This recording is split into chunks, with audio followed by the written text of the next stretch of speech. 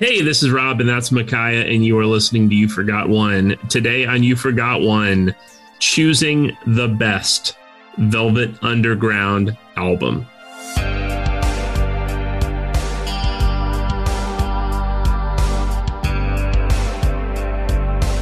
Micaiah, you say Velvet Underground and Nico. I say Loaded, their first album and their last. What do our listeners need to know right up front about the Velvet Underground? Hopefully I'm not saying anything that's new information for anyone, but the Velvet Underground are pretty much kind of considered one of the most influential bands of all time, certainly one of the most influential American rock bands of all time, considered to be kind of proto-punk. We know that they also inspired the glam movement, particularly Bowie.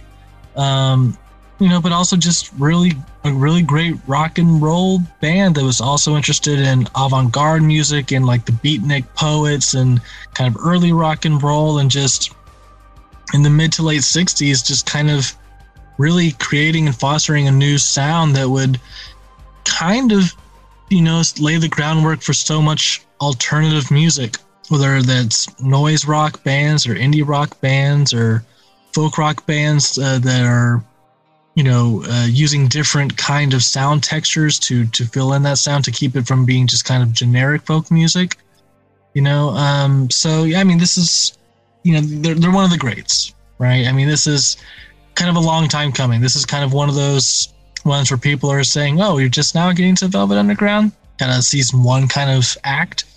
But I think that's because it's taking this long. And I've made this excuse for a few artists this season. They only have 4 albums, but they're 4 great albums. Mm-hmm. And deciding which one needs to go on the list, I don't think is as obvious as people say it is. Now, I know I picked Velvet Underground Nico, which is kind of famously kind of the most highly regarded album, but I've almost nominated White Light, White Heat for our list. I've almost nominated the self-titled, and there's a good case for all 4. So I'm glad we're talking about these 2 albums, the first and the last, because I don't think the answer is as obvious as people think that it is. I want to join you in saying that I think it's not as obvious. All 4 of the Velvet Underground albums with any of the original members, there is a 5th Velvet Underground album released under the name Velvet Underground called Squeeze that is really made by the bassist Doug Yule, who essentially comes in to replace John Cale after the first 2 albums, is the only member who plays on the 5th album, Squeeze. So traditionally, we don't consider that part of the Velvet Underground canon. But the 4 albums that we talk about when we're talking about Velvet Underground, all 4 have been ranked in every iteration of the Rolling Stone 500. In the 2003 iteration, all of them were in the top 400. Now all of them are in the top 300. This is a band that has a very short lived career as a band. Essentially, they are formed in 1965, playing in Andy Warhol's factory and essentially playing as the house band for Andy Warhol's factory. They record their first album in 1966. It's released in 1967. Velvet Underground and Nico is released in 1967. White Light, White Heat is released in 1968. Velvet Underground self-titled in 1969, and they have already essentially broken up as a band. All the original members have left months before their final album, Loaded, is released in 1970. And yet, all 4 of these albums are tremendous, are really great albums. I think there's something really special about Loaded.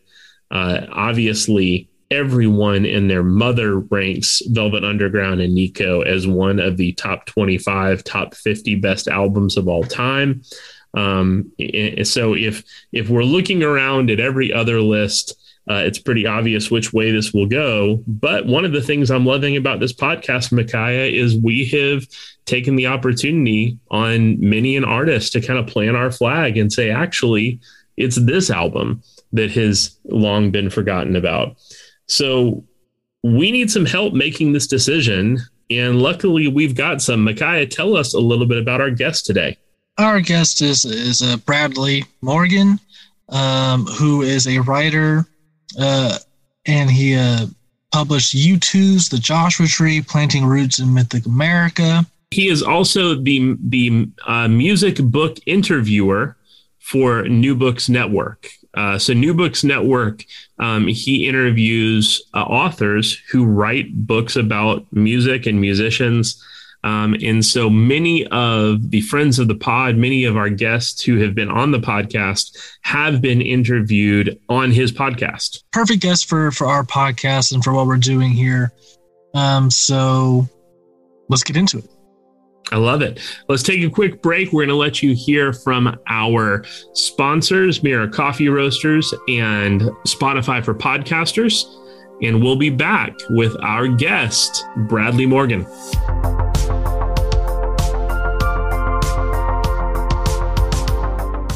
I want to take a second and tell you a little bit about Mirror Coffee Roasters.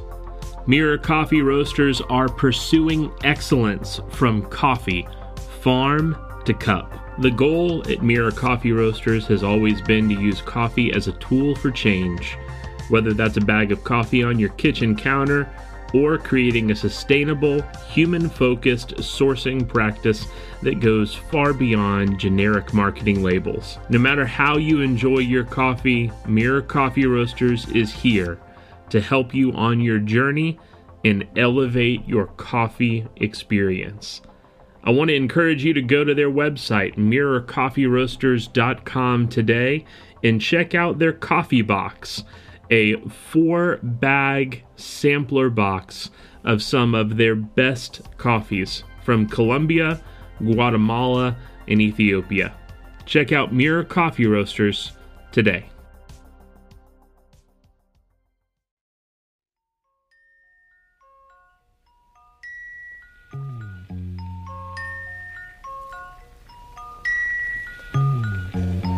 Sunday morning brings the dawn in. It's just a restless feeling by my side. Early dawning Sunday morning. It's just the wasted years so close behind. Watch out, the world's behind you. There's always someone around you who will call. It's nothing at all. His name is Bradley Spencer Morgan. He is the author of U2's Joshua Tree, Planting Roots in Mythic America. Brad, it's so good to have you with us. Can I call you Brad or Bradley? What do you go by? Oh, either one's fine. Thank you. And thank you for having me on the show, Rob and Micaiah. Well, hey, let's start here. What got you into the Velvet Underground? What was your exposure to the Velvet Underground? How did you first get into them? And what has their music meant to you over the years? I can't remember for certain how I found out about the Velvet Underground, but I think for a lot of millennials, I think iconography plays a huge role in that. I spent a lot of my childhood in areas where I didn't necessarily have access to a lot of different types of music. A lot of times I spent time growing up in very rural parts of the country, and Walmart is essentially your musical outlet, which can present a lot of challenges. And so when I got to of an age when I was older and started paying more attention to music and high school and college, I had to go back and just get an education on all of this. And so this resulted in looking at the Rolling Stone list that came out in 2003 and just seeing this kind of imagery just pop over again. Velvet Underground and Nico with the Andy Warhol banana peel is very famous just on its own. And so it just kind of seeped into that, consciousness in a way that feels very, I think for people of younger generations compared to who this was a contemporary album to. There's just type of elements of pop culture that just seem to seep through and come out like you've already known it in some way, if that makes any kind of sense on an existential level. Yeah, there's a built-in familiarity almost. Not just to the music, but kind of like you said, this kind of like iconography almost. Before I ever heard a single song from Velvet Underground and Nico, that album cover was ubiquitous. I mean, it was just that image was something you saw everywhere, even if you were completely unfamiliar with the music. And so for me, it was that very similar thing, feeling like the Velvet Underground was just kind of always there, but it wasn't until probably around the same time, that 2003 to 2006 range, where I started listening to Velvet Underground for the first time. And it was for the same reasons. It was that first 2003 Rolling Stone 500 list, where suddenly you're seeing Velvet Underground and Nico, they have as the 13th best album of all time. And you're going, man, I've never even heard this. And then you start going through it. And then it's next thing you know, it's the whole discography. Micaiah, what about for you as the youngster of the three of us? How did you get turned on to the Velvet Underground? Sure. I mean, yeah, it's one of those things where like you see the cover all the time. You see it so often that you think you know what it is. You know, like it's something like, even if you have never seen Star Wars, you can kind of in conversation act like you've seen Star Wars. You know, like, oh yeah, Luke, Darth Vader, I get it. I know what it is. Yeah. You know, like that's kind of how it was like with Velvet Underground, but it wasn't until late high school through movies. So, I mean, I guess like technically the first time I like really heard of them was in like Almost Famous, where like Philip Seymour Hoffman asked Lester Bangs is like, give me white light, white heat. And they're talking about like Lou Reed. I'm like, I guess this is an important person. You know, and then a couple of years after that, it's the Rolling Stone 2003 list. And I was 12 or 13 when the list came out, and I had it. And I was just kind of like, okay, I see this image. I know this image. I feel like I understand something about this image and the popular culture of that time. Just because, you know, I also knew like the Marilyn Monroe and the Campbell soup cans. So I'm just like, I feel like I have some sort of idea of what this is. But then the movie Adventureland, which I've talked about somehow many times on this podcast, I feel like that came out, and you hear things like Here She Comes Now and Pale Blue Eyes. I'm like, wait, that's Velvet Underground? Like, that sounds awesome. That doesn't sound like the Beatles or like Hendrix or like anything that I was thinking of what came out in like the mid to late 60s. So it was like, you know, like, oh, there's actually something like way cooler or like more interesting, like actually like way more in line with like the indie rock music that I'd been listening to, you know, like with this band. Like that is, they seem to kind of be like the origin of like American indie rock, whereas the Beatles are kind of like the template for like all of like pop and rock music since the 1963. The Velvet Underground, I kind of quickly realized like, oh, they're kind of like the alternative Beatles, was like, oh, you can kind of pinpoint this band as being like the origin of a different kind of rock music. The Kinks, I think, also fall into that category. But yeah, so that was kind of my, but I didn't really get in like y'all, like in my 20s is when I like really like doubled down.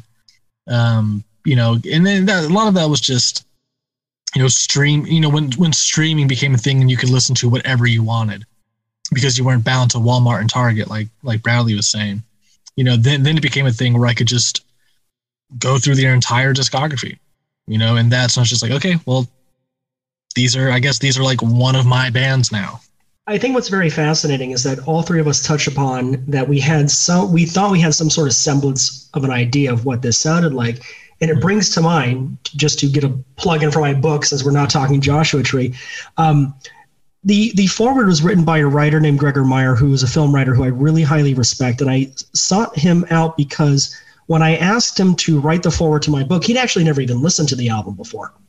And what was remarkable was he was in college when that album came out, and through various other music interests that he had at that time, and also the heavy airplay of what he refers to as the album's holy trinity of singles, Where the Streets Have No Name, Still Haven't Found What I'm Looking For, With or Without You, he thought he had a idea of what this kind of album sounded like. And when I approached him, I had to make a very strong case that I wanted him to do this, and I explained to him why, because it was something to connect with what I was trying to convey in my book.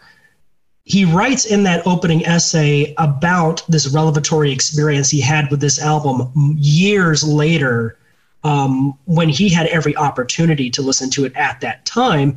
And he specifically uses the phrase Frankenscene to describe how you might see various different pieces or scenes of films, whether it's be flipping through the TV channels or on at a bar, and you think you've seen it, but when you actually do see it, you get the whole context to it. And I think that's a very interesting to point out about all of our experiences being rather similar with this regard, especially for something that's so heavily driven by the album cover itself. Yeah, and I love that you bring that up, because the thing I'm thinking about is we're all talking about it, especially for, what probably Mackay and I have in common here as well, is that most of my familiarity to any Velvet Underground music, especially early on in my life, was where it showed up in cinema or television, where it was showing up other places. And so in many ways, I think the thing that kind of ends up happening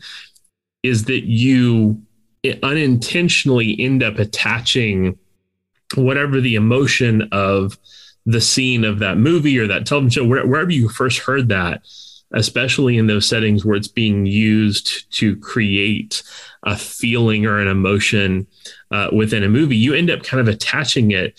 And so again, I think because so often Velvet Underground music gets used in those very past looking, glory day kind of movies, whether it's something like Almost Famous or anything else kind of from the late 60s, early 70s. And then it ends up becoming all of this kind of nostalgia.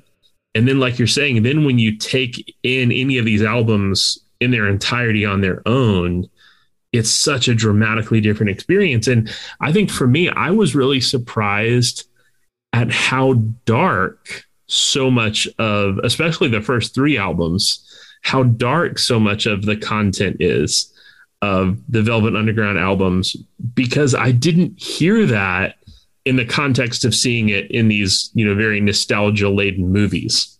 Yeah, I'm with you. I mean, not to jump too far ahead, but like, when I first heard Sunday Morning, I was like, is that what this band is? And there are reasons why that song sounds that way. But I might be jumping ahead a little bit too much.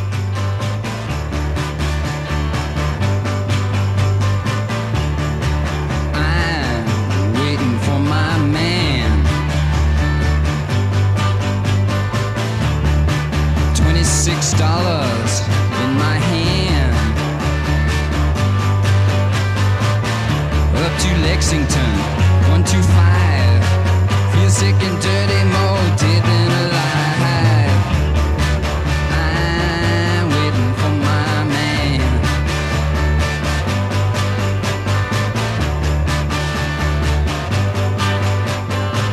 Hey, white boy, what you doing uptown? Hey, white boy, you chasing all women around.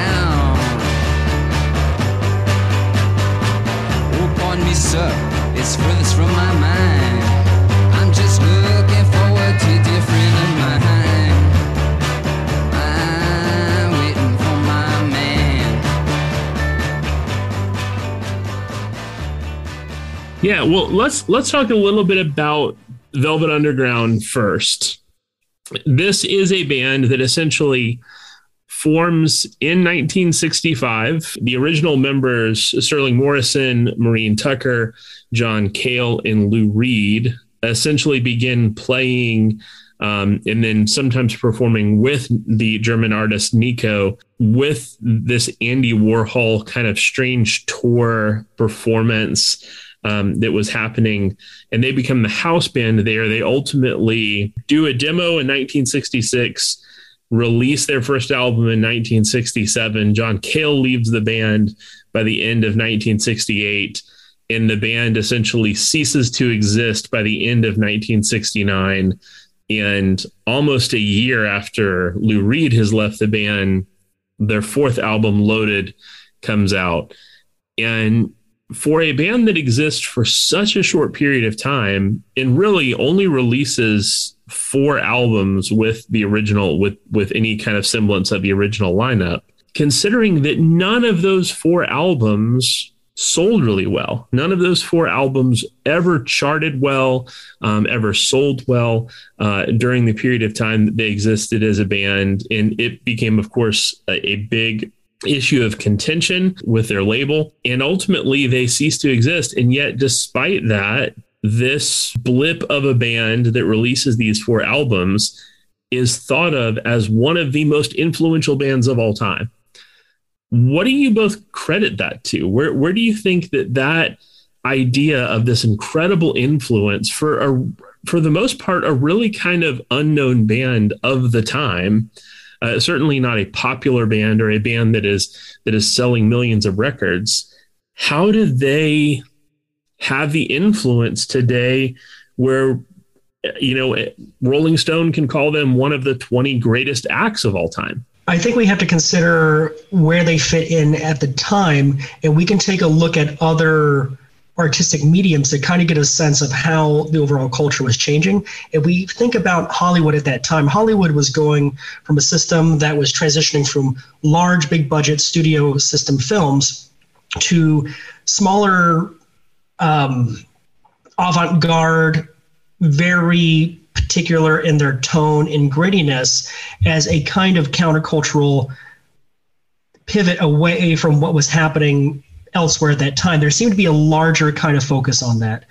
Not focus, but a larger reverberation that was happening that was perhaps a byproduct of a lot of different social and economic factors, certainly the war in Vietnam, that there was this need to, a kind of hunger for this type of sound, this type of gritty reflection. And when we think about this from a musical perspective, think about all the other big albums that came out in 1967 at that time. You had Sgt. Pepper, which was a monumental album, a very good album, a great album, and a very influential album as well. But if you break it down, a lot of its themes and its musical ideas are really just rooted in kind of this nostalgia that of a previous time when the English Empire was still, so vast that the sun could never set on it. So I think we have to consider what was happening in the larger culture at that time. Elsewhere, besides the Beatles, you have the hippie movement, which I'm not particularly fond of. But to explain why they were so influential, this starts being the breeding ground for that kind of aesthetic that then leads into other musical movements such as proto-punk. I mean, you have the Stooges 2 years later, who are essentially the godfathers of punk, arguably. And I think with Velvet Underground, you're seeing the earliest intonations of that.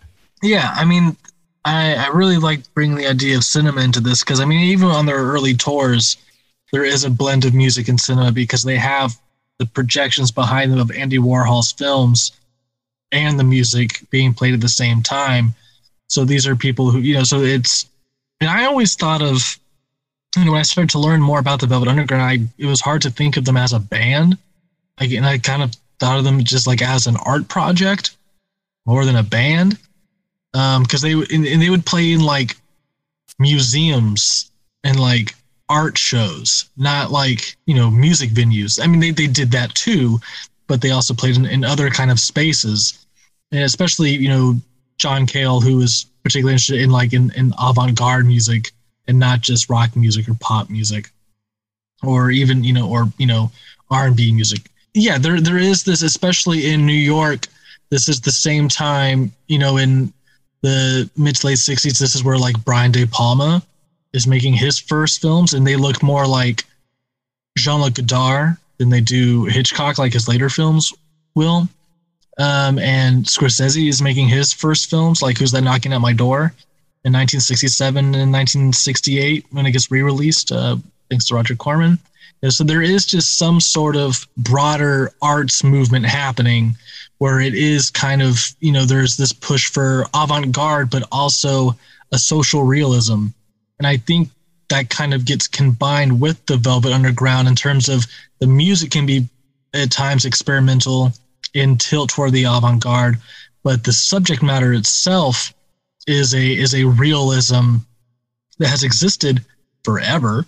BDSM and sadomasochism and drug abuse, hard drugs. That's not new, but it was new to pop culture. So and the Ramones basically did the same thing in '76 by taking, writing bubblegum pop songs with heavy distortion and bar chords, but singing about like domestic abuse and sniffing glue and all that kind of stuff. So it's the same kind of thing. But that's all that's to say. That's why they get to be considered like a proto-punk band. For the Beatles, of course, are so influential because they just are the most famous band to ever exist. But for the Velvets, they seem to represent something outside of that is not just like, oh, this it's not just like, oh, wow, look how popular you can be with, this type of song. It's like, well, this is really interesting and very expressive. And it's a new way and a different kind of way of expressing yourself that still has roots in, older musical styles. I mean, so much of what Lou Reed does is still rooted in the folk movement. A lot of his melodies resemble some of the early Dylan stuff. Tom Wilson, the producer of the record, produced the Dylan stuff, and Simon and Garfunkel. But you mix it with his guitar playing, and all of a sudden it becomes a new thing. The ostrich style guitar tuning, what John Cale's bringing to the table, Mo Tucker's drum set, standing instead of sitting while playing and using mallets on the kick drum. Right. It's an old style. So much of it is rooted in like doo-wop music. Clearly, like throughout their discography, that's something Lou Reed is very interested in, even into his solo career. But it just has this slant on it, this slant that comes from the beatniks. It comes from Ginsberg and William S. Burroughs, and translating that into rock and roll while these other broader arts movements are happening just makes it something just much more exciting than what the Beach Boys are doing in '67. It sits outside of what was so popular at that time. It's not like psychedelic. There are psychedelic elements, especially in terms of the presentation, like when you look at the back cover, but it's not psychedelic like the way Hendrix was, or some of the other acts like Sgt. Pepper or something. So like it was not what was popular in rock and roll. So that's one reason I don't think it caught on so immediately, but I think that's what gives it, some of its longevity. Can I have your autograph? He said to the fat blonde actress. I've seen every movie you've been in, from Pairs of Pain to Jewels of Glory. And when you kissed Robert Mitchum, gee, but I thought you'd never catch him over the hill right now. And you're looking for love. You're over the hill right now. And you're looking for love. I'll come running to you, honey, when you want me.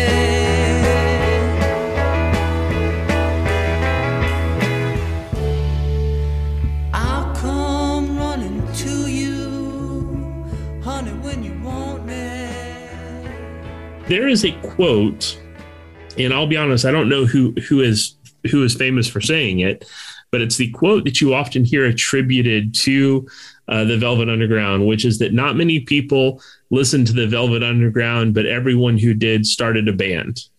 Be Brian Eno. Brian Eno. Not everyone listened to the Velvet Underground, but everyone who did started a band. Is that part of it? Is it just one of those things that the people who did like the Velvet Underground are people who ended up becoming the next generation of great musicians? Is that where that influence is heard so clearly? I think it's an interesting quote. I think it's great for a type of, I mean, he's a really smart guy, but I think that tends to get added to a bit of the lore. I'd say more bands more formed after hearing Sgt. Pepper than Velvet Underground and Nico.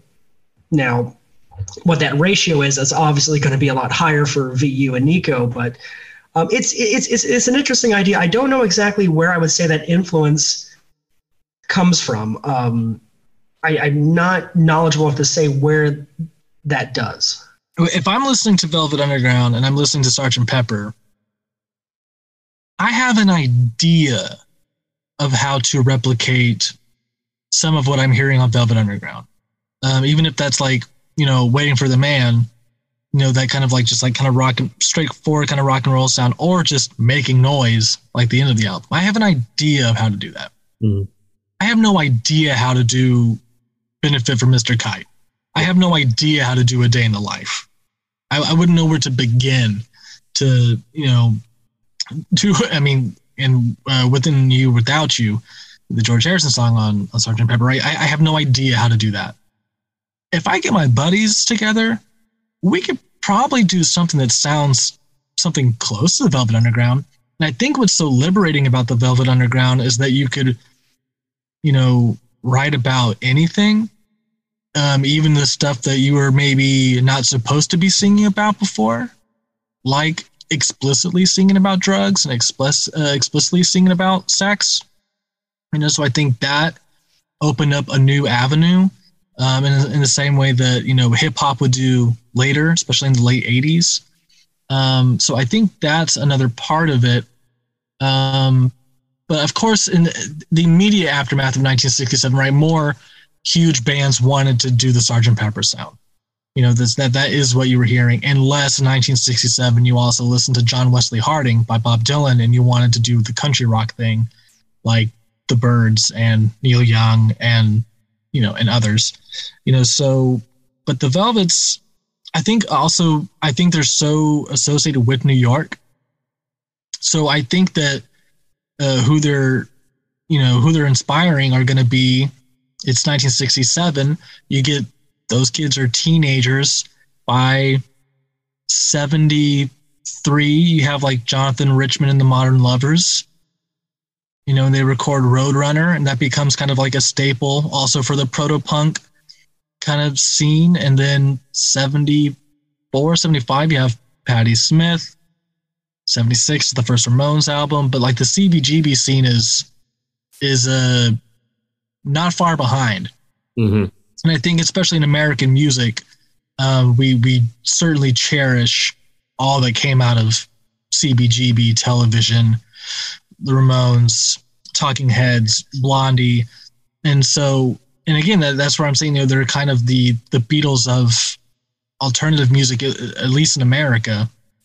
So I feel like that influence is really felt there also. And you can, but there's also Lou Reed's solo stuff. That's kind of the thing that we haven't actually really been talking about. His solo, he's much more successful by the time Transformer comes out as a solo artist. Mm-hmm. And his associate, Bowie produces that record the same year Ziggy Stardust comes out. Even though Bowie's created his whole personality, we've already talked about Bowie this season, around Lou Reed and Mark Bolan, kind of as a combination. But, I think the influence is, I just think it's liberating. Mm-hmm. The kind of music they're making, that like anything goes, but not like in the Beatles way of like, oh, you can be like John and just look at an old poster of a circus, then make that a song. Because that doesn't seem very meaningful to people in the late 60s where, especially young college students, where things have to have meaning. What are you trying to say, man? Like what's important to you?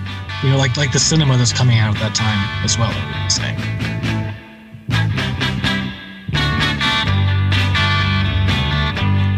There she goes again. She's out on the streets again. She's down on her knees, my friend. But you know she'll never ask you please again.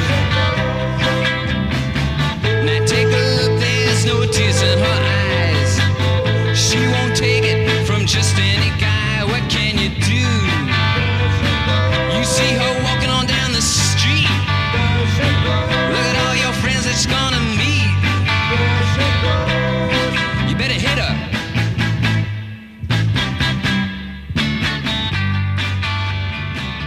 So if I can, it sounds what I'm hearing from you, Micaiah, and Bradley, I want to get kind of your take on this. Whereas Sgt. Pepper's is really kind of accessible to the listener. Everything is, for the most part, with the exception of 2 songs on the album, everything is written in a major key. It all follows, very kind of traditional, nostalgic musical tropes, even though it is doing things that are new and creative, it's all creative within the context of these kind of very familiar rules. So it's accessible to the listener. But what I'm hearing from you is that what makes Velvet Underground great and what makes them influential is because they're accessible for musicians and for performers, so that for them, it's not just about here's a band that I can listen to, but because of the rawness and the sloppiness of what you're hearing in a Velvet Underground album, there is an accessibility for people who may not have the musical skill or talent of a George Martin or of a John Lennon or a Paul McCartney or a George Harrison. Like, it's someone who may be able to just go, I can play 5 chords on the guitar, so I can play this Lou Reed song, I can play this Velvet Underground song. And so that it does pave the way for that. I don't want to say less musically skillful style of music, but definitely a rawness to music, a lack, maybe less polish than was being heard at the time. Well, I think it's for people not who don't have the talent necessarily, but for people who don't have Abbey Road. Yeah. The big studio. Yeah. So there's a class element to it as well. There's the financial element aspect. Yeah. It's like, oh wait, you can release a record where clearly the bass is a little bit too loud and it's peaking here and it's peaking there, and it doesn't sound perfect. In the 60s, there was such competition between Phil Spector and Brian Wilson and the Beatles to just have the most perfect sounding pop records. And the Velvet Underground had quite seemingly the opposite intention. It wasn't trying to make the most perfect popular sound, but to make, something which for them was much more interesting, and for some people much more appealing. And Venus and Furs is not When I'm 64, and for some people Venus and Furs is just much more interesting than a Tin Pan Alley or whatever British Music Hall number. Yeah. Brad, what's your take on all this?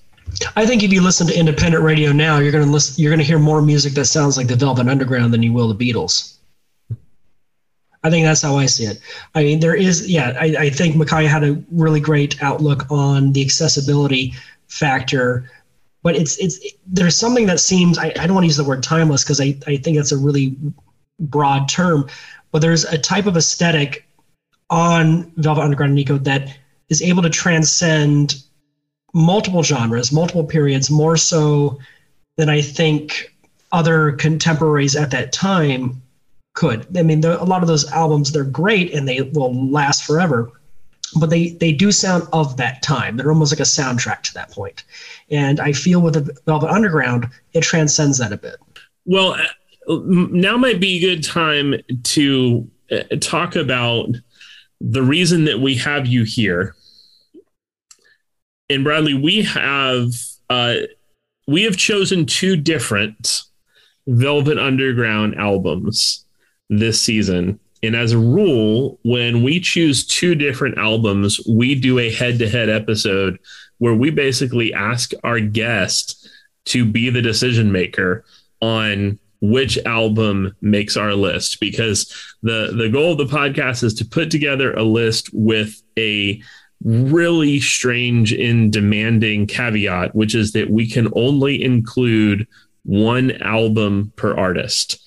And so for the Velvet Underground, there are 4 albums, but for the sake of this podcast, we are looking at their first album and their last album.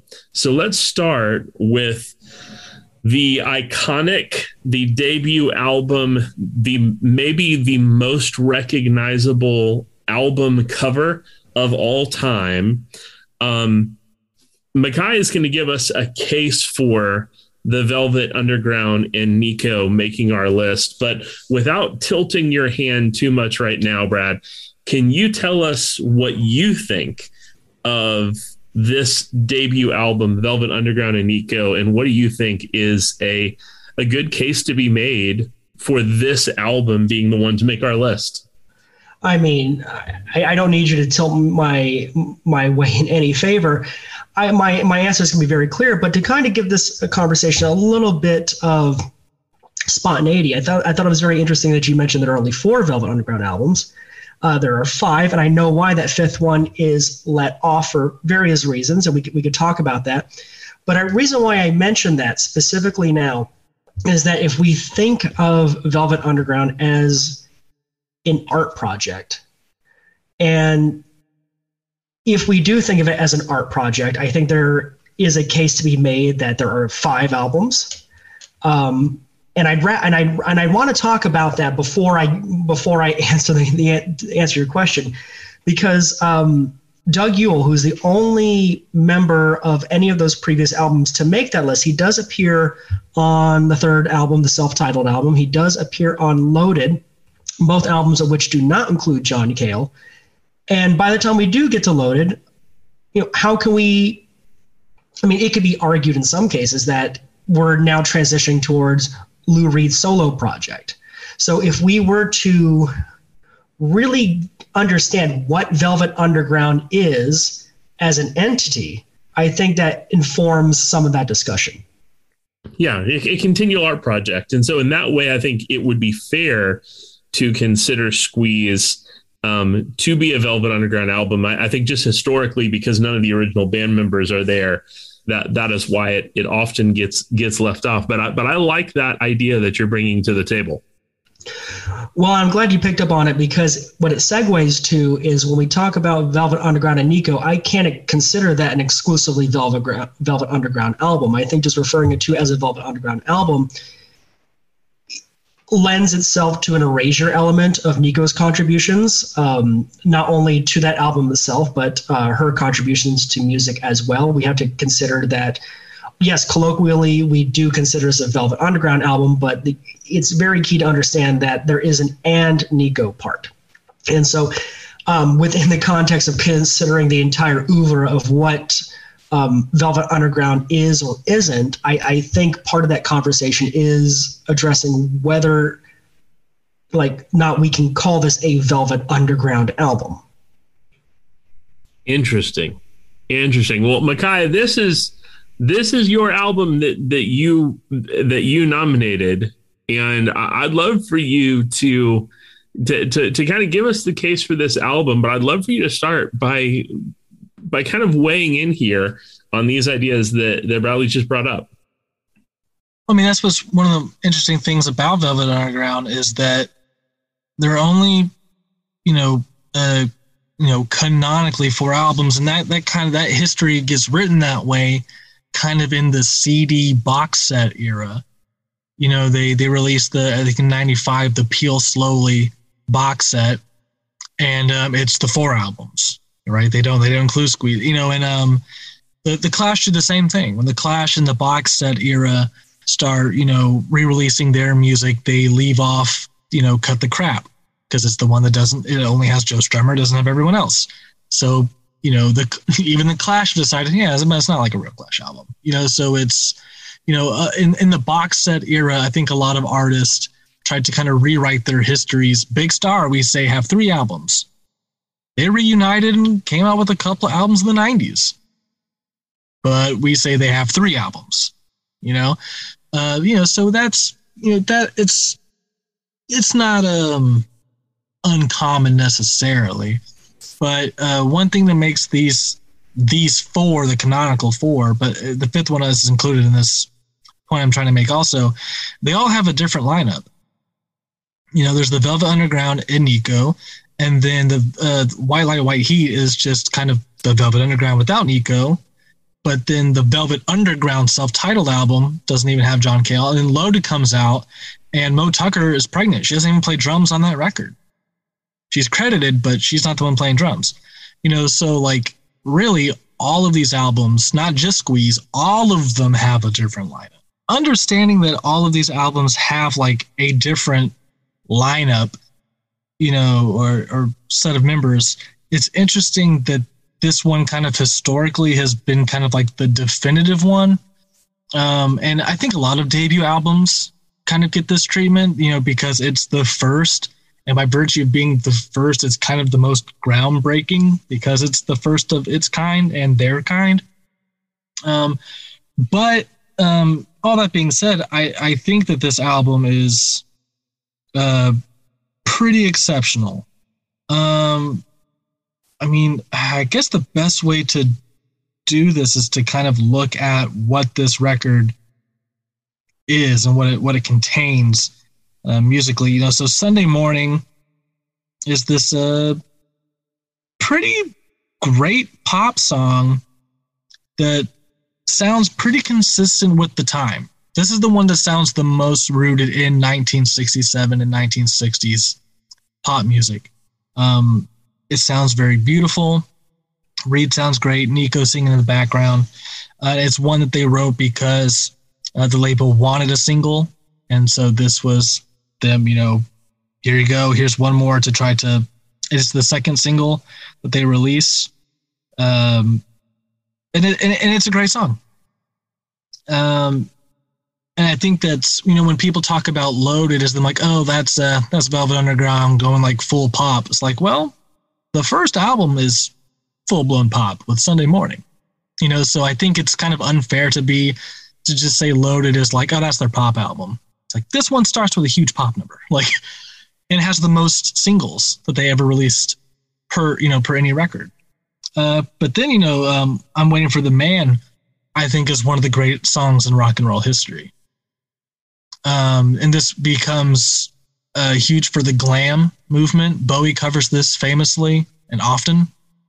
And it's one of their first drug songs, but it's kind of disguised as a pop song. It almost sounds like a queer pop song if you're not listening, to like kind of the other kind of insinuations of it, I suppose. But I just think it's great, just like the driving of the guitar and the snare, like dun, dun, dun, dun, dun, dun. I just think it just really moves really great, and the guitar is crunchy. It's just like, this is where you hear like a new kind of music kind of happening, at least to my ears. And then the Nico songs. Let's just get into Femme Fatale. This is a Stone Cold classic. All Tomorrow's Parties, I'll Be Your Mirror. It's not as like far-fetched and as wild an album as people make it out to be. There are definitely some things that you can hear, with other, songs that did chart at this time. But I think there's something really great about Nico's voice. I think her voice is unconventional, especially for the time. And I think that's kind of that slant. I don't think I could have said it better. I mean, there's an absolute reason why this album, in all of its Frankenstein ways that has come into our lives, there's a reason why it's come through. And I think you touched upon that very astutely. I be your mirror, reflect what you are, in case you don't know. I be the wind, the rain and the sunset, the light on your door. show that you're home. When you think the night has seen your mind, that inside you're twisted and unkind. Let me stand to show that you are blind. Please put down your hands, 'cause I see you.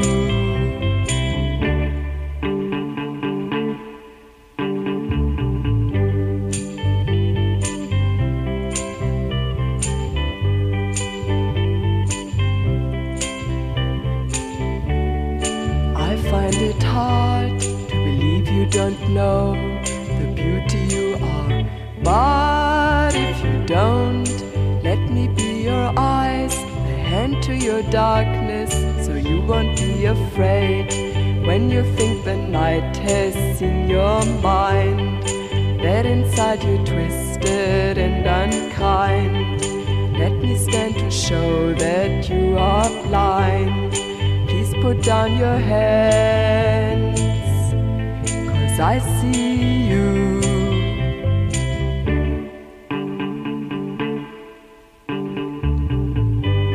I be your mirror,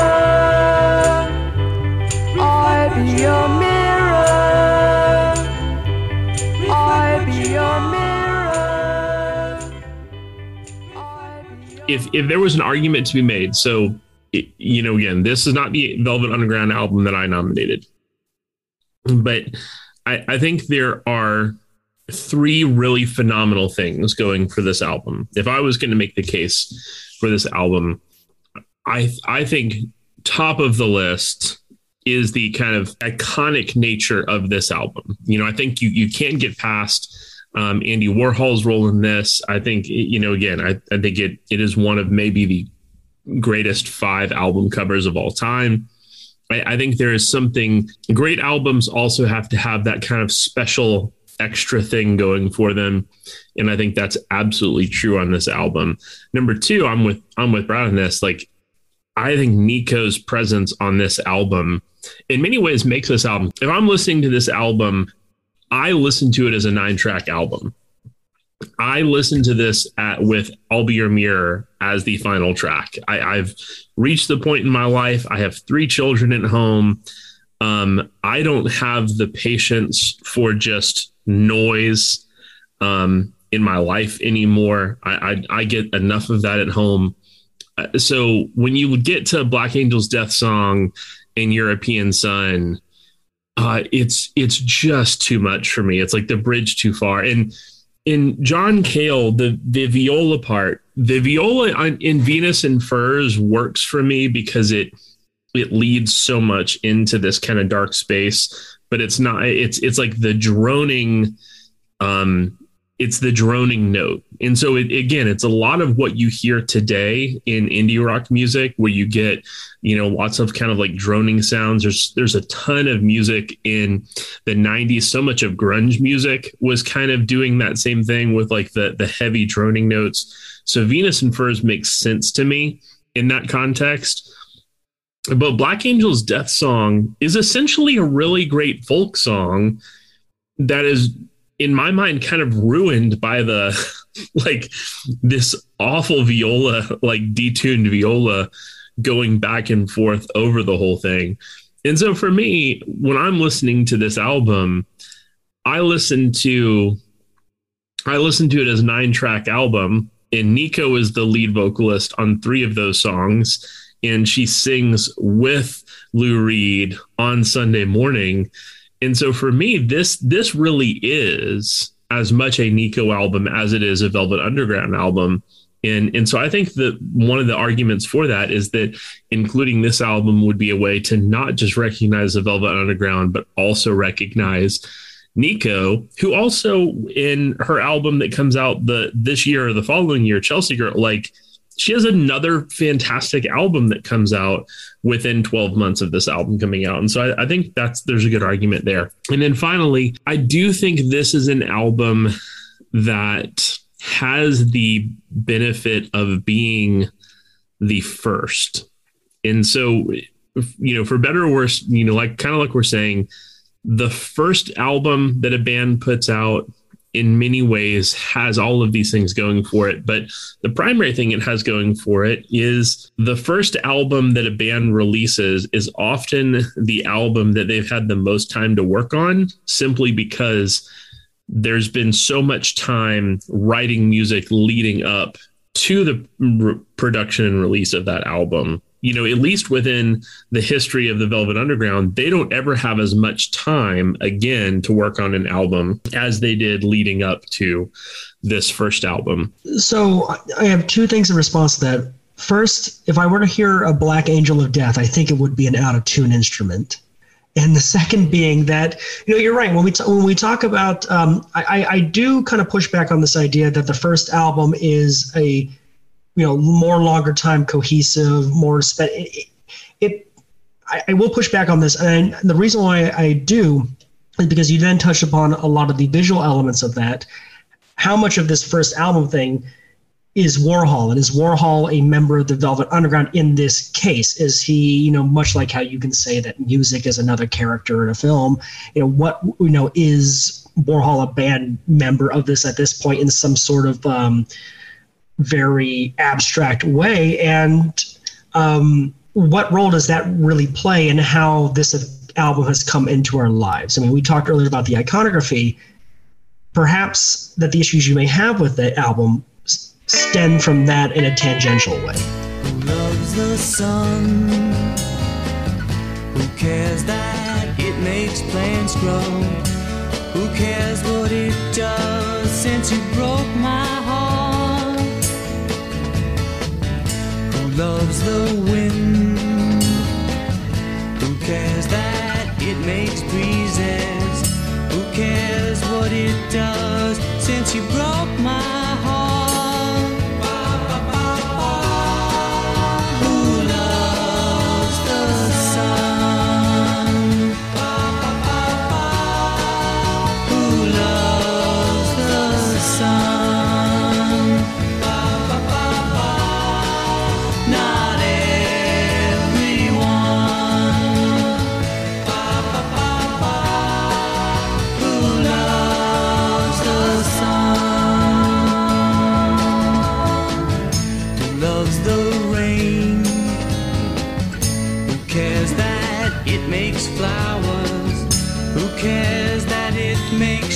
Since you broke my heart.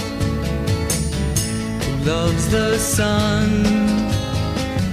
Who cares that it is shining? Who cares what it does since you broke my heart? Who loves the sun? Who loves the sun? Not everyone.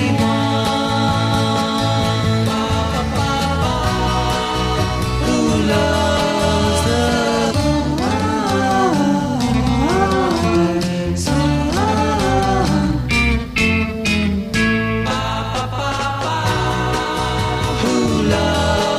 the sun?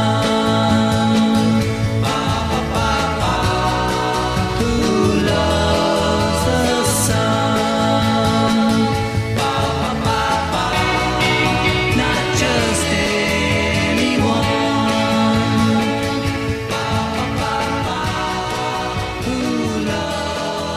the sun?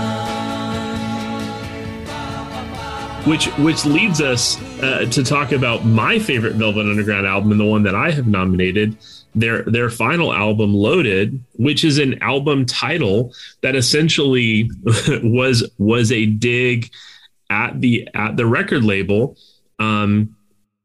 Essentially what had happened was, though their first albums were released on Verve, eventually as labels were getting bought up during the time, essentially it was a subsidiary of Atlantic that released their last album. And the joke was that they wanted an album loaded with hits. And so Loaded became the title of the album. And I think kind of overwhelmingly, this is their most straightforward kind of pop album. It is their most accessible album. And yet, despite that, when we think of Velvet Underground albums, I think this is often the one that goes the most overlooked. And probably to the point that you mentioned earlier, Brad, which is that in some ways this kind of functions almost as a Lou Reed solo album as much as it does a Velvet Underground album. But I love, again, how accessible this album is. I think that Who Loves the Sun, Sweet Jane, Rock and Roll. I mean, you start this album off with three of kind of the biggest hits, the biggest singles of the Velvet Underground catalog. And then, of course, you end the album with Oh Sweet Nothing. It is an album full of hits, but it is as much a Yule and Reed album as it is a Velvet Underground album. And Squeeze ends up sounding a lot like the songs that are led vocally by Yule on this album. Well, Squeeze is what happens when you squeeze the album too hard for hits. I know that was a terrible joke. I'm sorry there, but the accessibility is a fantastic point. And the concept of this being the album being loaded with hits, Cowboy Junkies had a hit with Sweet Jane, and I can't think of any other Velvet Underground song that had a cover for a hit. Mm-hmm. Yeah, I can't either. No, but so for me, I really think, one of the things, and this is our third season of this podcast, but one of the things that was really a theme early, by the end of our first season of this podcast is, whether or not you approach what makes a great album, the album as its whole. Is it one piece of art in its totality, or is it a collection of pieces of art? So essentially is the album in its entirety what matters, or is it a collection of songs? And so for me, I just like the songs on Loaded more than I like the songs on almost every other Velvet Underground album, with the exception of Velvet Underground and Nico, where I think so much of the songs that I love on that album are elevated by Nico's presence. Not as a Velvet Underground, but the presence of this outside vocalist. Anyways, all of that to say, Loaded is just the one that I just enjoy listening to. If I'm going to listen to a Velvet Underground album start to finish over and over again, Loaded is the one that is the kind of easiest to get down. It is the least challenging of their records, but in some ways, the argument against that would be, so it's kind of not really a Velvet Underground album. Like it's not challenging. It's easy to get down. There's nothing that pushes the listener in the way that any of the other three kind of canonically considered albums do. So that's where I'm at. Brad Mackay, I'd love to hear your thoughts on Loaded and what some good arguments for Loaded would be. Well, what I like about the fact that we're even discussing Loaded is that, even though the other one is Velvet Underground and Nico, is that which album is the best Velvet Underground album isn't as obvious as I think people make it out to be. I think Velvet Underground and Nico is just kind of like, oh yeah, that's the one. It's the Andy Warhol cover. It's the first one. It's the most groundbreaking one. But like, we can spend an equal amount of time making a case for White Light, White Heat. If we're saying, oh, we need a Velvet Underground album, well, that's the Velvet Underground, right? That's Lou Reed and Cale, really going for it. And there's no Nico, there's no Yule, and it's the most experimental, and it has these like kind of great numbers on like the title track, and Here She Comes Now. It has the accessibility, but also pushes to the limits what they can do. And John Cale actually has some vocal tracks on there. So you can make the case that is the essential Velvet Underground album. So somebody could make that case. And the self-titled album is like, well, I mean, Pale Blue Eyes is like, it might be the best song they have in their catalog. And there are a number of just like incredible songs on that record. So, and I think that one sounds the most like contemporary indie rock music. So you could, you probably wouldn't be a stretch to make the case that it might be the most long-lasting, influential one sonically. So you can make that case. And I think if you want to, you could make the case for Loaded. And I think that case would be that it does have just these like massive, pop songs that are so lovable. People think that's a strike against it. Its greatest strength is these great songs. So I think Loaded is a great record. And I don't think that because it has great accessible pop songs, I don't think that's a strike against it. That's very apt. And Loaded is a fantastic album. And discounting Squeeze, if we consider the main 4 albums, they certainly went out on top. And to deliver a high quality albums 4 in a row is a considerable thing, because there's a considerable triumph in being able to deliver a great debut album and a great final album as well. And a lot of bands don't get that opportunity. I mean, Cream was a band that had 3 solid albums in a row, and then their final, hey, we're gone. It's nothing. And it does stand on its own as being a very stellar album for completely different reasons than Velvet Underground and Nico were. Standing on the corner, suitcase in my hand, Jack's in his corset, Jane is in her vest, and me, I'm in a rock and roll band. Huh. Riding a Studs Bearcat Jim. Those were different times. All the poets, they studied rules of verse, and those ladies, they rolled their eyes. CJ, oh, CJ, oh, CJ. I'll tell you something, Jack, he is a banker, and Jane, she is a clerk,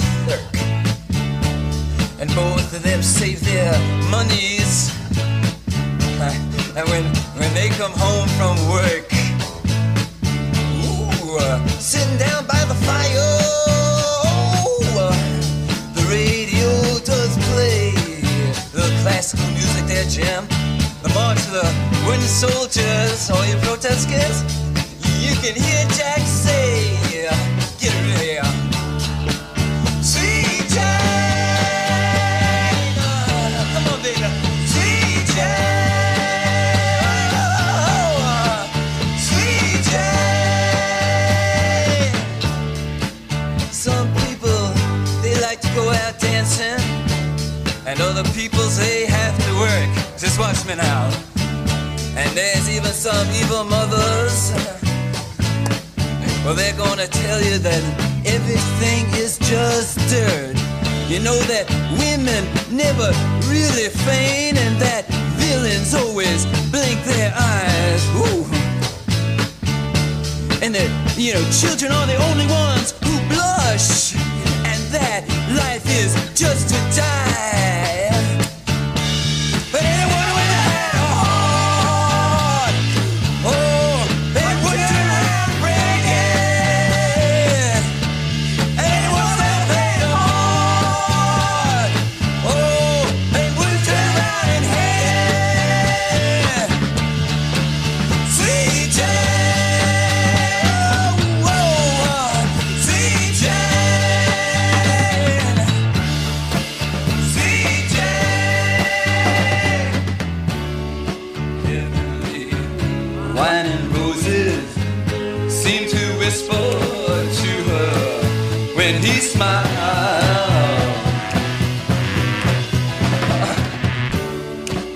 Heavenly wine and roses seem to whisper to her head when she smiled. La la la la I want to move now into what will be ultimately the deciding factor for which of the albums ultimately makes our list. And so, Bradley, we're going to now each take turns doing our ranking of. We'll go ahead and originally we were going to do the 4 Velvet Underground albums, but let's make it the 5. Let's throw a Squeeze in the list. I have no problem with that. And let's rank these albums. And Micaiah, we'll start with you, and then I'll go, and then Bradley, we're going to end with you, and ultimately how you rank them will ultimately be the deciding factor for which of these albums makes our list. So Micaiah, let's start with you, and you can explain your listing as much or as little as you'd like. And we'll ultimately leave it for Brad at the end to make the decision for us. Sure. I mean, number 5 is just going to be Squeeze.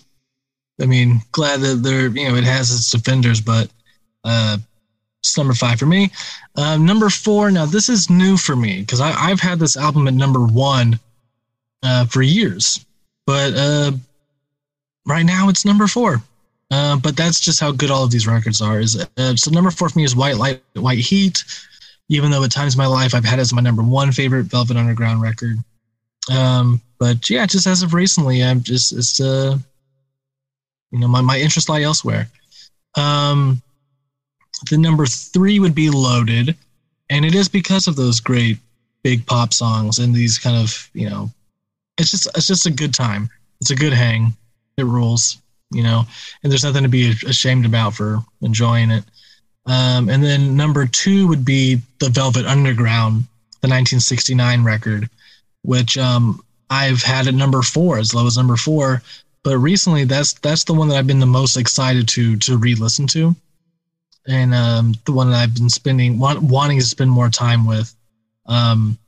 So I think that record's great. That's my number 2, and then number 1 would be the album that I nominated for our list, which is Velvet Underground Nico. Which every time I listen to that record, in just like in the corniest way, I say to myself, sometimes out loud, involuntarily, I'll just go, "This is the real deal," and that's just kind of how I feel about the Velvet Underground. It's like, man, this is the real deal. Like this is. This is what it's about right here. Like this is rock and roll music. Like this is the real deal. And that's kind of how I feel about them, and especially about that record every time I listen to it.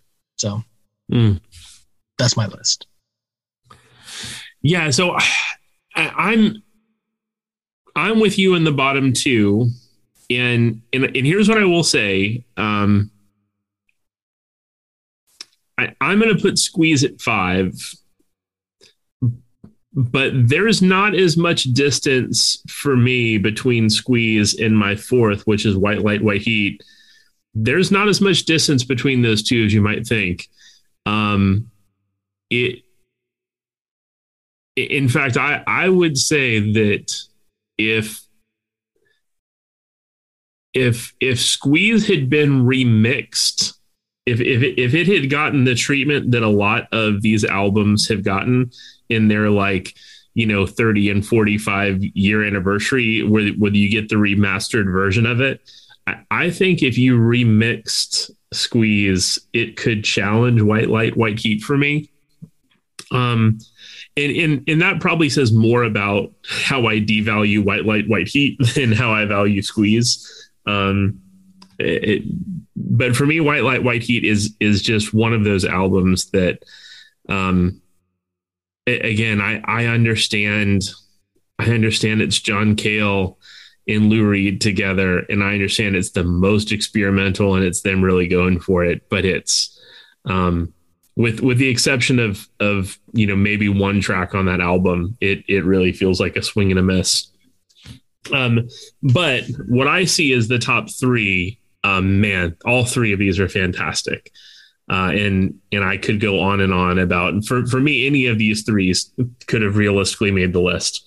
The Velvet Underground self-titled, You get Pale Blue Eyes, What Goes On, I'm Set Free, After Hours. Again, you get a great Mo Tucker song. Like, it's just a great album, and it's one that that I'm appreciating more and more.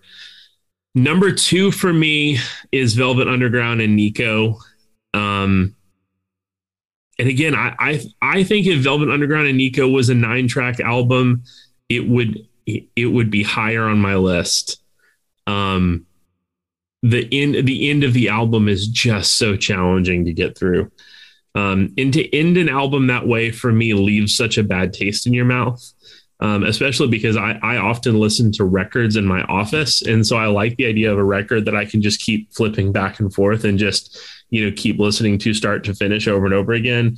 But the way Velvet Underground and Nico ends is for me the hardest part of it. It would be the only detractor that takes it from being number 1 for me. And so my number 1 is Loaded. And again, because it has that, it has that listenability to it. I feel like I can go start to finish, flip it over, and start all over again. And nothing is challenging to get through. I enjoy all of it. There's some really big songs on it. And so Loaded is my number 1. And Bradley, that leads us to you. How do you rank these 5 albums? Well, considering that my album rankings match Micaiah's, I'm going to save time in listing them all out, because I want to talk about that Nico element. I think there's something that she brings into the equation that tends to bring out specific talents and specific aesthetics of the Velvet Underground portion in a way that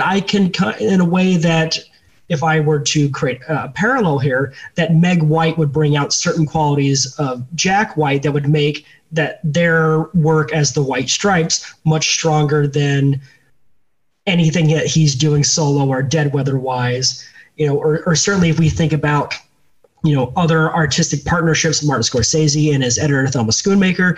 Can you imagine what a Scorsese film would be like without her? I think there's a considerable contribution that she brings out, not only just for herself, but her presence brings an element and an energy that takes this album to the absolute next level for me. I'm okay. And not only am I okay, I think this is the right choice. I think if you're only going to have one Velvet Underground album, I think it's impossible for it not to be Velvet Underground and Nico. I think it's impossible for it not to be this album. I love that we got the chance to talk about Loaded because, again, I think that it is an unfortunately overlooked album in their discography, in one that is, for me, the most enjoyable of their albums. But I think this kind of is the right pick. And Bradley, I'm glad you made it. Here she comes. You better watch your step. She's gone to break your heart in two. It's true. It's not hard to realize. Just look into her false-colored eyes. She'll build you up to just put you down. What a clown, 'cause everybody knows the things she does to please. She's just a little tease. See the way she walks, hear the way she talks. You're written in her book. You're number 37, have a look. She's gone to smile to make you frown. What a clown. Little boy, she's from the street. Before you start, you're already beat. She's gone to play you for a fool. Yes, it's true, 'cause everybody knows she does to please. She's just a little tease.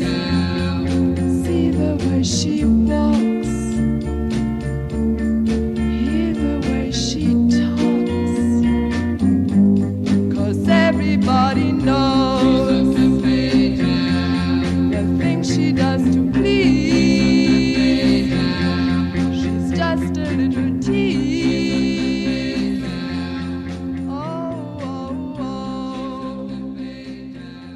Every single guest who comes on the podcast, because this is a podcast about music, about albums and list making, we want to give you an opportunity, Bradley, since you are a guest, to give us your top 5. And that top 5 can be anything you want. It can be your top 5 favorite albums of all time, what you think are the top 5 greatest. It can be, top 5 albums that you want to listen to in the shower. I mean, whatever it is that you want to give us a list for, what are your top 5 albums? I decided to put together a top 5 list of what's been in heavy rotation for me for the last month, because they're all very different and represent different things that's happening. The first would be the 1988 album by Frank Zappa, Broadway the Hard Way. If you're unfamiliar with this album, it's basically his album addressing the 1988 election. There is a lot of interesting songs that bring up his voting advocacy. He challenges a lot of Republican and conservative figures on that album. He even does challenge Democrats as well. There's a whole song dedicated to Jesse Jackson called Rhyming Man. That's been on heavy rotation for me for a project that I cannot discuss at this point. But it is, in fairness, it might be the album that has the only song written about Michael Dukakis. Yes. And Sting, on the CD version, Sting's on there too. They do a fantastic version of Murder by Numbers, which is incredible. Next, Zappa, we probably should have mentioned that the Mothers of Invention were also on Verve and were label mates of the Velvet Underground, and their album Freak Out actually came out in '66, predating Velvet Underground and Nico, the LP. So people kind of forget that there was other weird stuff happening before that LP came out, with Freak Out, which was just a wild double LP. And a great album. So, yeah. So you're giving us number 5, a Frank Zappa album from 1988. I love it. What's next on the rotation? Next is the 1995 album by David Bowie, Outside, or its longer, more complicated title, like One Outside, The Diaries of Nathan Adler, a Hypercycle, something like that. It's a concept album. Rolling Stone just put out a list of the best ever concept albums, and Ziggy Stardust did make it. They neglected to put Joe's Garage, which I fault them for. But when we think of Bowie concept albums, Outside is fantastic. It's a murder mystery that is set in a cyberpunk world that blends in the labyrinthian myth of the Minotaur. And it's got some, besides the whole concept element, it has some really brilliant songs. It had some singles on it, including Hello Space Boy, which references canonically Captain Tom. The closing track on that album is one of my favorite Bowie songs, Strangers When We Meet, which is absolutely beautiful. And I think it also represents one of Bowie's unsung talents of being a very great backing vocal presence. Throughout his discography, he has his own backing vocals in a way that kind of overshadows the lead vocals, and he also appears in backing vocals in a lot of places. Transformer was just mentioned. His backing vocal on Satellite of Love is just completely stellar. It's a fantastic, underrated album. The next album on my list is a soundtrack. So I'm actually directing a music-themed film festival happening later this year, and of music-themed films, one of the possible genres we were looking at was soundtrack films. So I was going back and and really just kind of reviewing some of my favorite soundtracks. And the Jackie Brown soundtrack is absolutely stunning. It is stunning on so many levels. The cover, the Brothers Johnson cover of Strawberry Letter Number 23, in that film, Samuel Jackson, as he's listening to his car before he murders Chris Tucker, spoiler alert for this 26-year-old film, that's one of the most frightening scenes I've ever seen. It scares me every time I see it. And you also have the cover of Street Life, which was the cover of the Crusader song from the film Sharky's Machine. Nobody leans on Sharky's Machine. So this is a soundtrack that really stands out for me. It will not be included in our festival, but it is one that I really uphold dearly and has been in heavy rotation for me for a while. All right, so you got 2 left, Brad. Next up would be Fragments, which is the 16th installment of Bob Dylan's bootleg series that chronicles the recording sessions of Time Out of Mind from 1996 to 1997. I love that album. I'm a very big Dylan fan. I do love Time Out of Mind, though I think probably my favorite Dylan album is actually Infidels from '83. But this has been in heavy rotation for me for a lot of reasons. I recently interviewed Stephen Hayden, who wrote I interviewed him about his Pearl Jam book, but he wrote the liner notes for this bootleg series set. And the mix, a part of the set, they have a 2022 updated mix of Time Out of Mind that takes out the Lanois swampiness, which is very characteristic of the album and is great. But listening to this 2022 mix after reading Dylan's Philosophy of Modern Song really had me appreciate the songs more as songs beyond the production element. And for someone who's been listening to Dylan for over 20 years and knew Time Out of Mind very well, it was like listening to the album for the first time. Yeah, that's a great box set, and the liner notes that you're referring to are really great too. I love the way that he approaches Bob Dylan and talking about how Dylan, doesn't belong to like the boomer generation, that he belongs to everybody, and that younger generations grow up with the whole catalog. They take the good with the bad. They're not like, oh yeah, well he dips off here. It's just like, no, it was very interesting stuff, and that's cool that you got to talk to him. That's like he's like a dream guest for the podcast too. He's great. And then my final album, it's a bit of a controversial pick, but it's on here because it is a recent release, even more recent than Fragments, but it would be the Songs of Surrender album of reimaginings that U2 did. I know I wrote a book on Joshua Tree, so obviously I'm going to you've got the vinyl right there. Great. And so obviously I'm going to buy this album. I'm going to listen to it. And I listened to it a couple times. It's been in heavy rotation because it's been out for less than a month. But what is kind of interesting about this album, the only thing I'll really say about its quality is it's introduced a lot of debate and discussion about the concept of reimagining your work.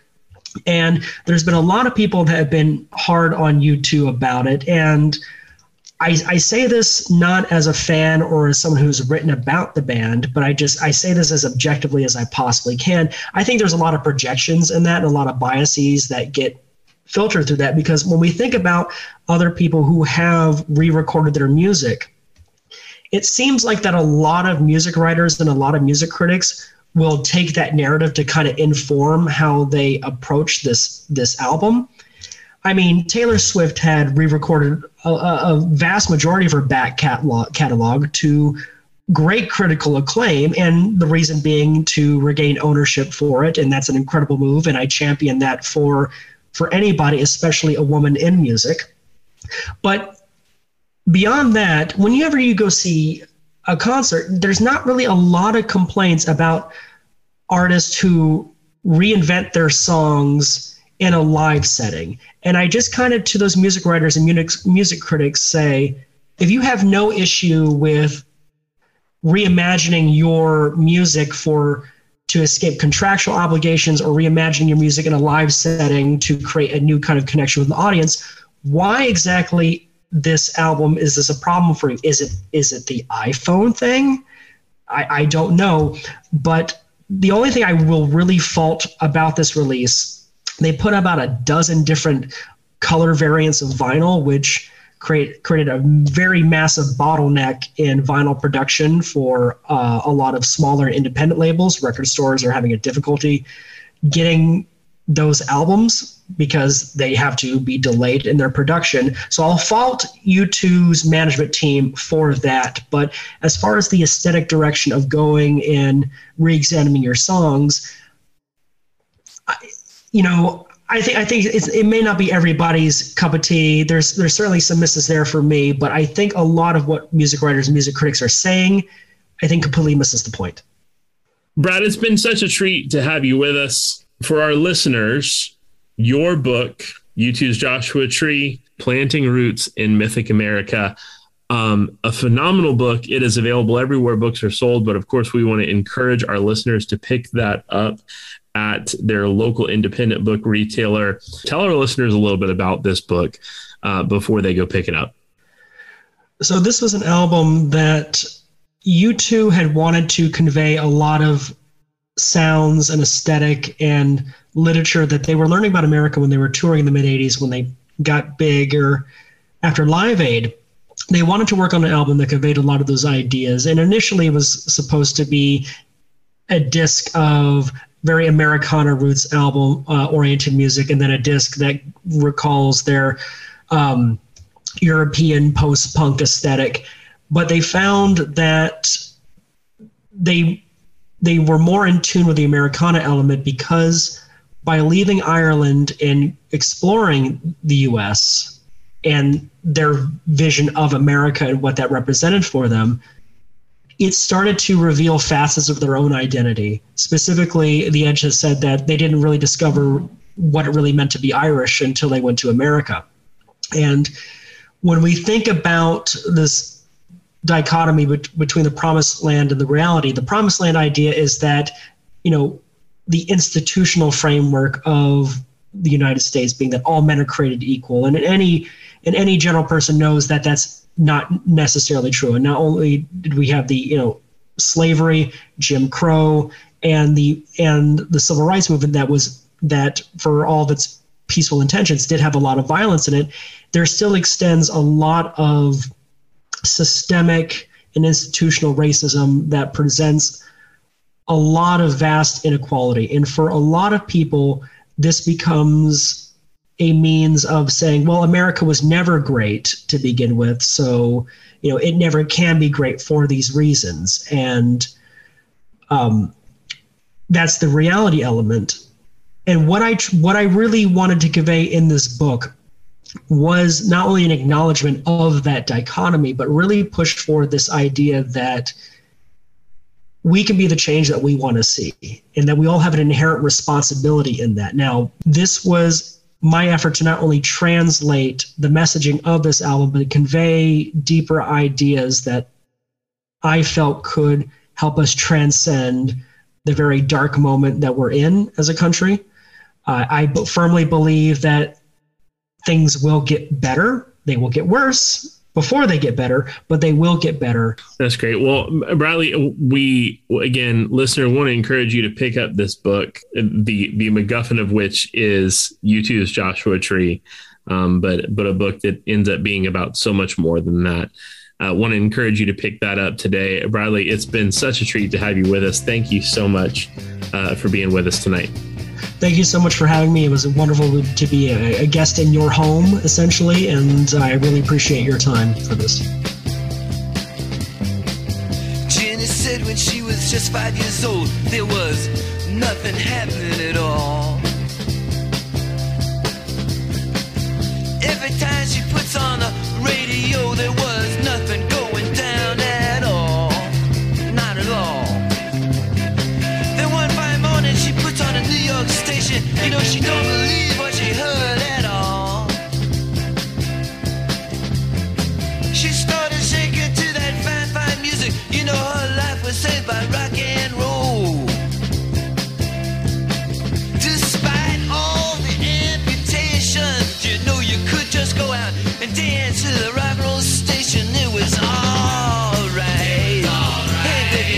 it's alright.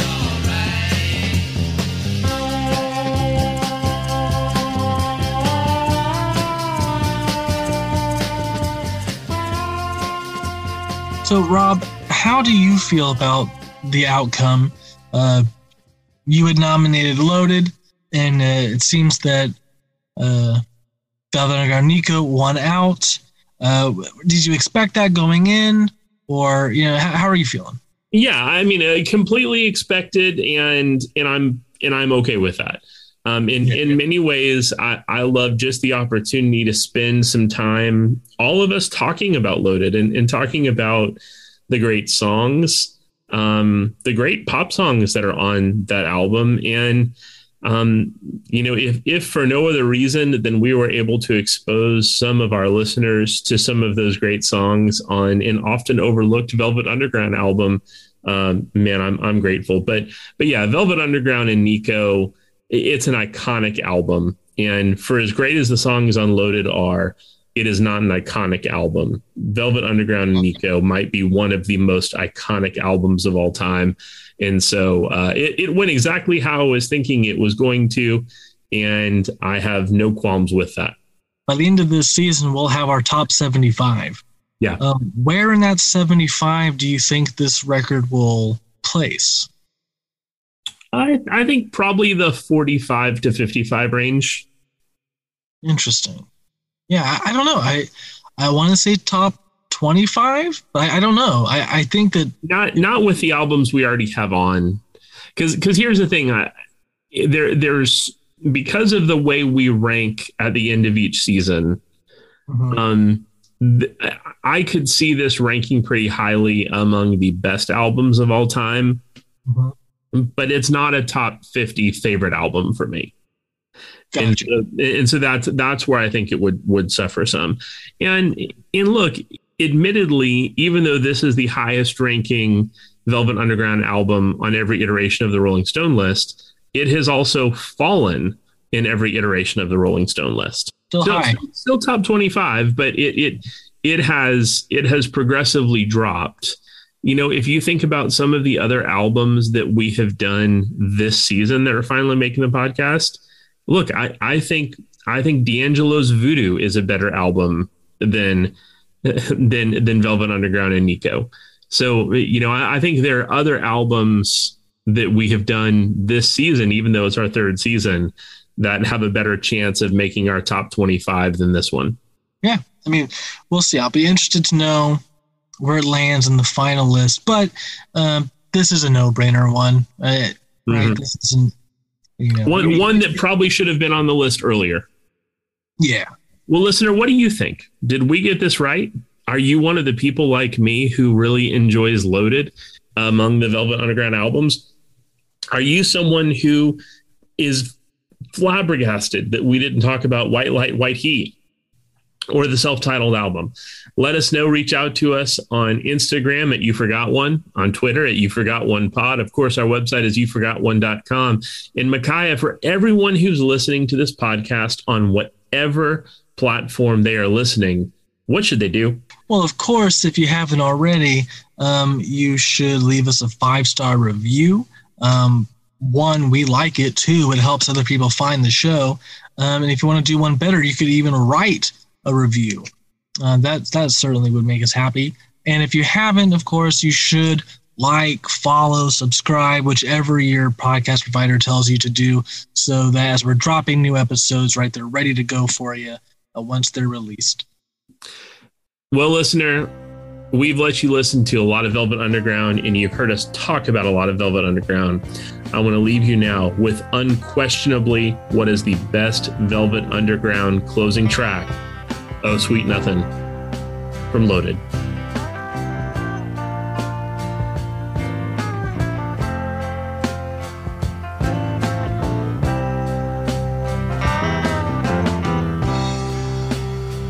Say a word for Jimmy Brown.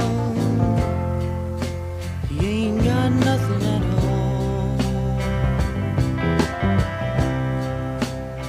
Not the shirt right off his back.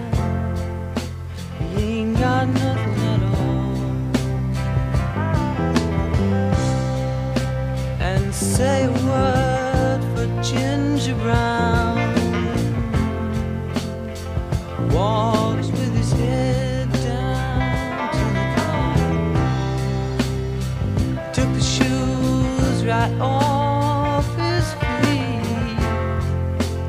To the poor boy right out in the street. And this is what he said. Oh, sweet nothing. She ain't got nothing at all. Oh, sweet nothing. She ain't got nothing at all.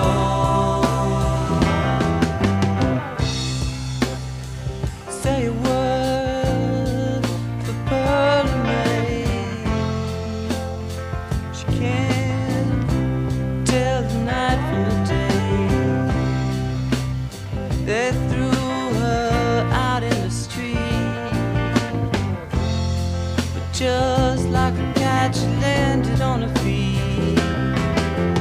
And say a word for John and love. She ain't got nothing at all. With every day she falls in love, and every night she falls. And when she does, she says, oh, sweet nothing. You know she ain't got nothing at all. Whoa, whoa, sweet nothing. She ain't got nothing at all.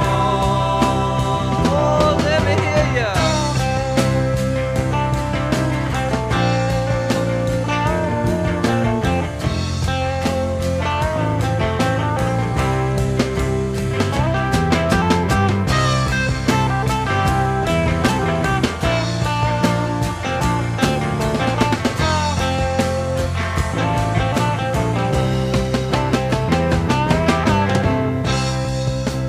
Oh, say a word for Jimmy Brown.